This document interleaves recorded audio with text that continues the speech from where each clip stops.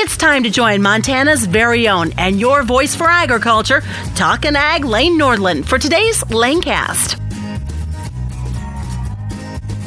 Hello and welcome to the Lanecast. We will continue to talk about issues impacting farmers, ranchers, and rural communities here in the West. And we are going to be talking with rancher Jim Felton with the Felton Angus Ranch. And today we are highlighting part one of two in our conversation discussing the history of their ranching operation, how the winter of 2018 went, and also how technology and social media are changing how they reach consumers and educate them about the ranching lifestyle, and also how they market their bulls to buyers. It's going to be a great conversation here today, and part two will also highlight issues impacting ranchers like Jim in the designated surveillance area and how brucellosis, bison, and elk impact the ranching way of life in southwestern Montana.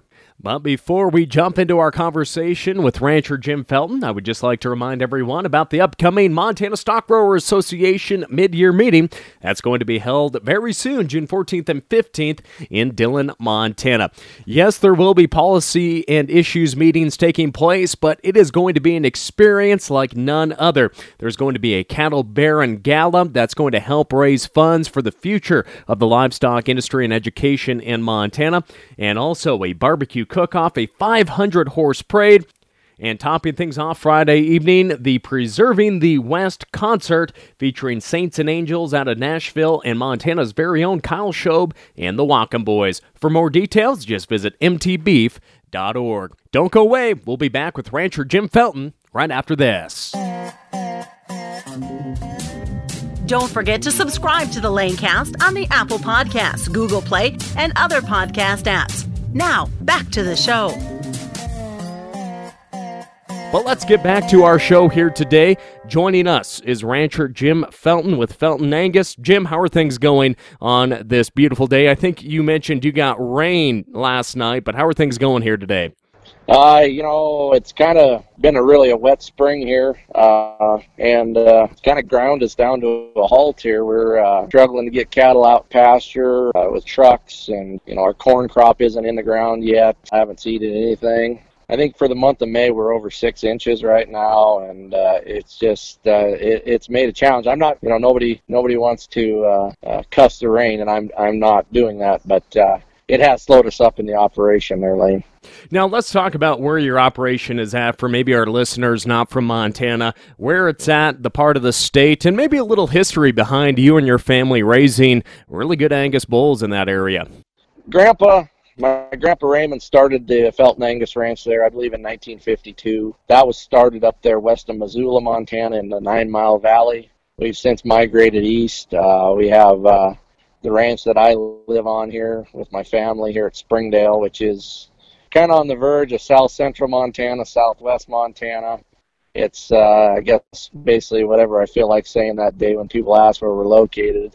We're 45 miles east of Bozeman, Montana, or exactly 100 miles west of Billings, Montana. We sit right on the Yellowstone River here on Interstate 90. We also have a second ranch south of Miles City. That's where my dad lives, on the Tongue River. So we are just a registered Angus operation that we sell bulls and some commercial cattle as well. And we have a bull sale every February, second Monday of February here in Springdale. We've been doing it a long time, and we're still at it. So now, one thing about your operation there, off the recorder here, I could say, before we started this, we were talking a little more about how you and your wife Susie utilize social media, whether that being Facebook, Instagram, and whether that is promoting your cattle genetics, what you do out on the ranch, or even some tasty recipes for cooking beef. Why did you get on the boat of promoting your family, your operation, and why is it important to you to share the message of what you do at Felton Angus Ranch?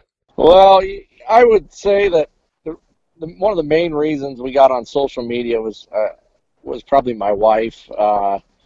She's like, we need to get on this Facebook, and that's kind of where we started, was Facebook, and not a lot of people were on there as far as ranchers or bull breeders or cattle operations. So we started there. I think we're around like 16,000 on our followers on Facebook there. And we've since branched out. My wife's really big into Instagram now. I am not so much there yet on Instagram. Do a little Snapchatting. And we do this too, but I'll do, bull of the day or whatever. Before the sale, we'll promote our bulls. And we've sold quite a few bulls from Facebook.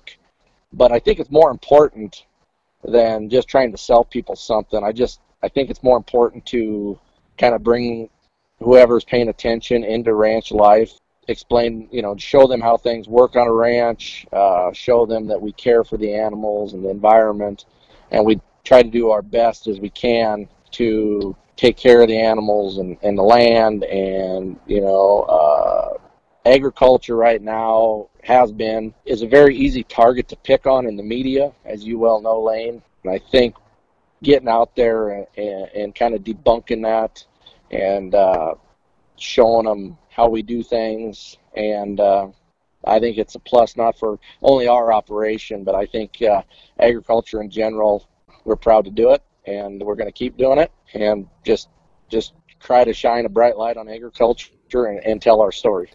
And Jim, that's one reason that I wanted to start the Lanecast, this podcast that we are doing here today, is to be informative for the farmers, ranchers, and rural community members that are out there across the countryside that, just want to learn more about what other people are doing in the industry. But I also know a lot of folks that aren't involved in farming and ranching that listen to this podcast, and it helps bring light to what we do out in the countryside.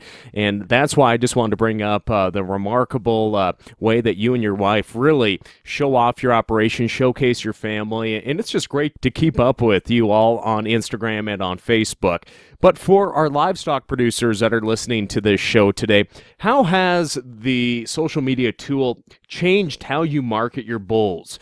You mentioned that you do a few sales via Facebook to buyers out there. How has it changed, and where do you see the online presence of livestock marketing taking your operation, and where in 10 years where all this is going to be headed? Well, times are changing. This year, not only Angus, we also do raise a few Herefords. We're getting into that side of things.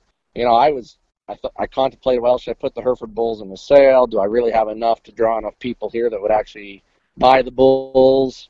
I didn't think my numbers were quite there on the Herefords, number-wise, or enough head there to make it pan out for me. So I just kept them, and I put a little deal out on Facebook there that I had Hereford bulls to sell, and I think I had them sold in about 40 minutes.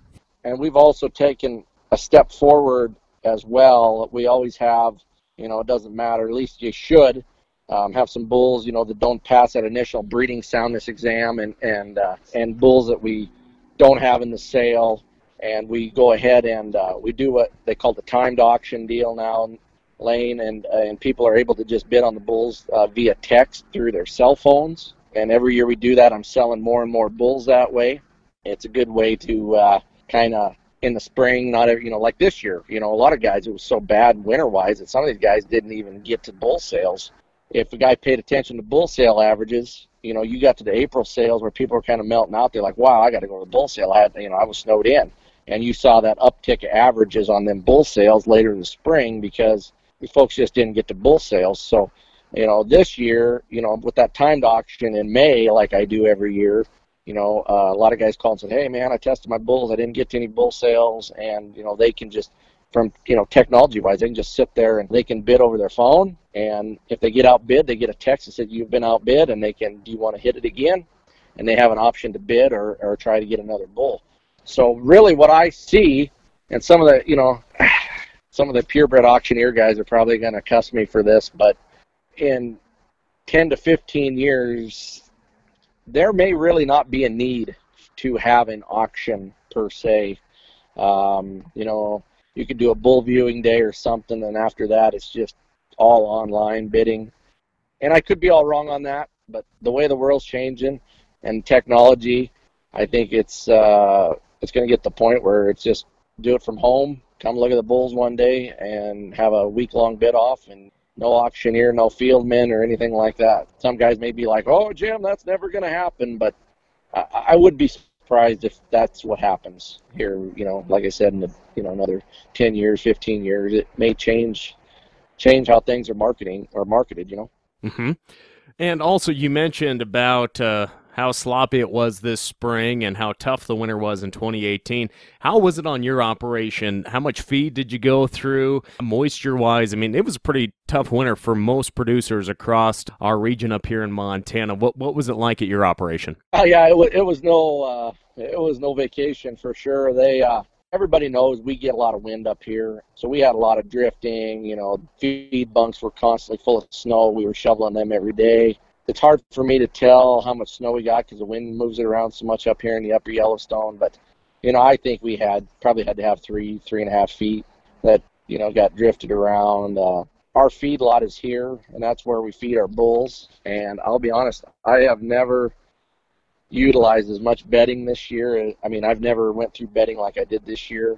We were good up till sale. And we end up wintering quite a few bulls because, the winter, you get up north and stuff. And, so we wintered a lot of bulls, more so than normal. But when it came down, we were still getting nasty winter there, March, April. And we was running out of bedding. When you're wintering bulls for guys, we got to take care of them, make sure they're protected from the elements. And you couldn't buy a bale of straw anywhere in Montana. At least I couldn't find any. One of the last loads of straw we bought, we actually trucked in from Idaho Falls, Idaho. And the freight bill cost more than the cost of the bedding, but at that point, really didn't have much option. It was a bad winter, and, everybody got short of hay, and I know we bought a lot of hay this year for our eastern Montana ranch. They had, it was 40 inches on the level down there, and they don't get the wind, so none of that bared off. Plowing feed lanes in the fields there to feed with the road grader. And, we were good there until probably 1st of April or so, and then we had to start trucking hay out of Idaho down there because, there was really not a lot of hay left in Montana. And what was available, it was pretty high. The guys wanted a lot for it, and we were able to go to Idaho. We've got our own truck. We were able to haul hay out of Idaho, Mud Lake, Idaho Falls area, and haul it to our eastern Montana ranch cheaper than we could buy it in state. So that's what we did. Yeah, it was just a tough year. We just, everybody, guys that bought bulls, talking to them when we delivered them, and, buying hay and paying people to plow them out all winter. One guy told me, he said, my calf check is almost gone. So it could be a tough sled for some guys this summer and fall. And like we were talking there before you started, northern Montana's dry again. So they had a lot of snow parts of it, but whether that'll be enough to get a decent dryland hay crop, I don't know. Hay could be a premium again this year, and my gut is that it's going to be. So I guess time will tell. That's what Dad and I were talking about. He could probably run more cattle there on the ranch this year, but we need to get hay bought up. And last year we put up a lot of CRP that could be emergency hayed, and that CRP is actually coming out this year. It's going to get grazed, but we're going to be looking for a lot of hay because we buy most of our hay. And I think you hit that right on the head. A lot of operations went through 1 to 2 years worth of hay, I've heard. So I think the hay market is going to be pretty strong here once we start these cuttings, and we're going to see a lot of hay moving around, no doubt. But also what we are seeing a lot moving around is water. What is the water situation coming down the creeks and the rivers near you like right now? And what is on your mind right now in terms of flooding? Well, that's a good question. Yeah, I was just over on the Yellowstone.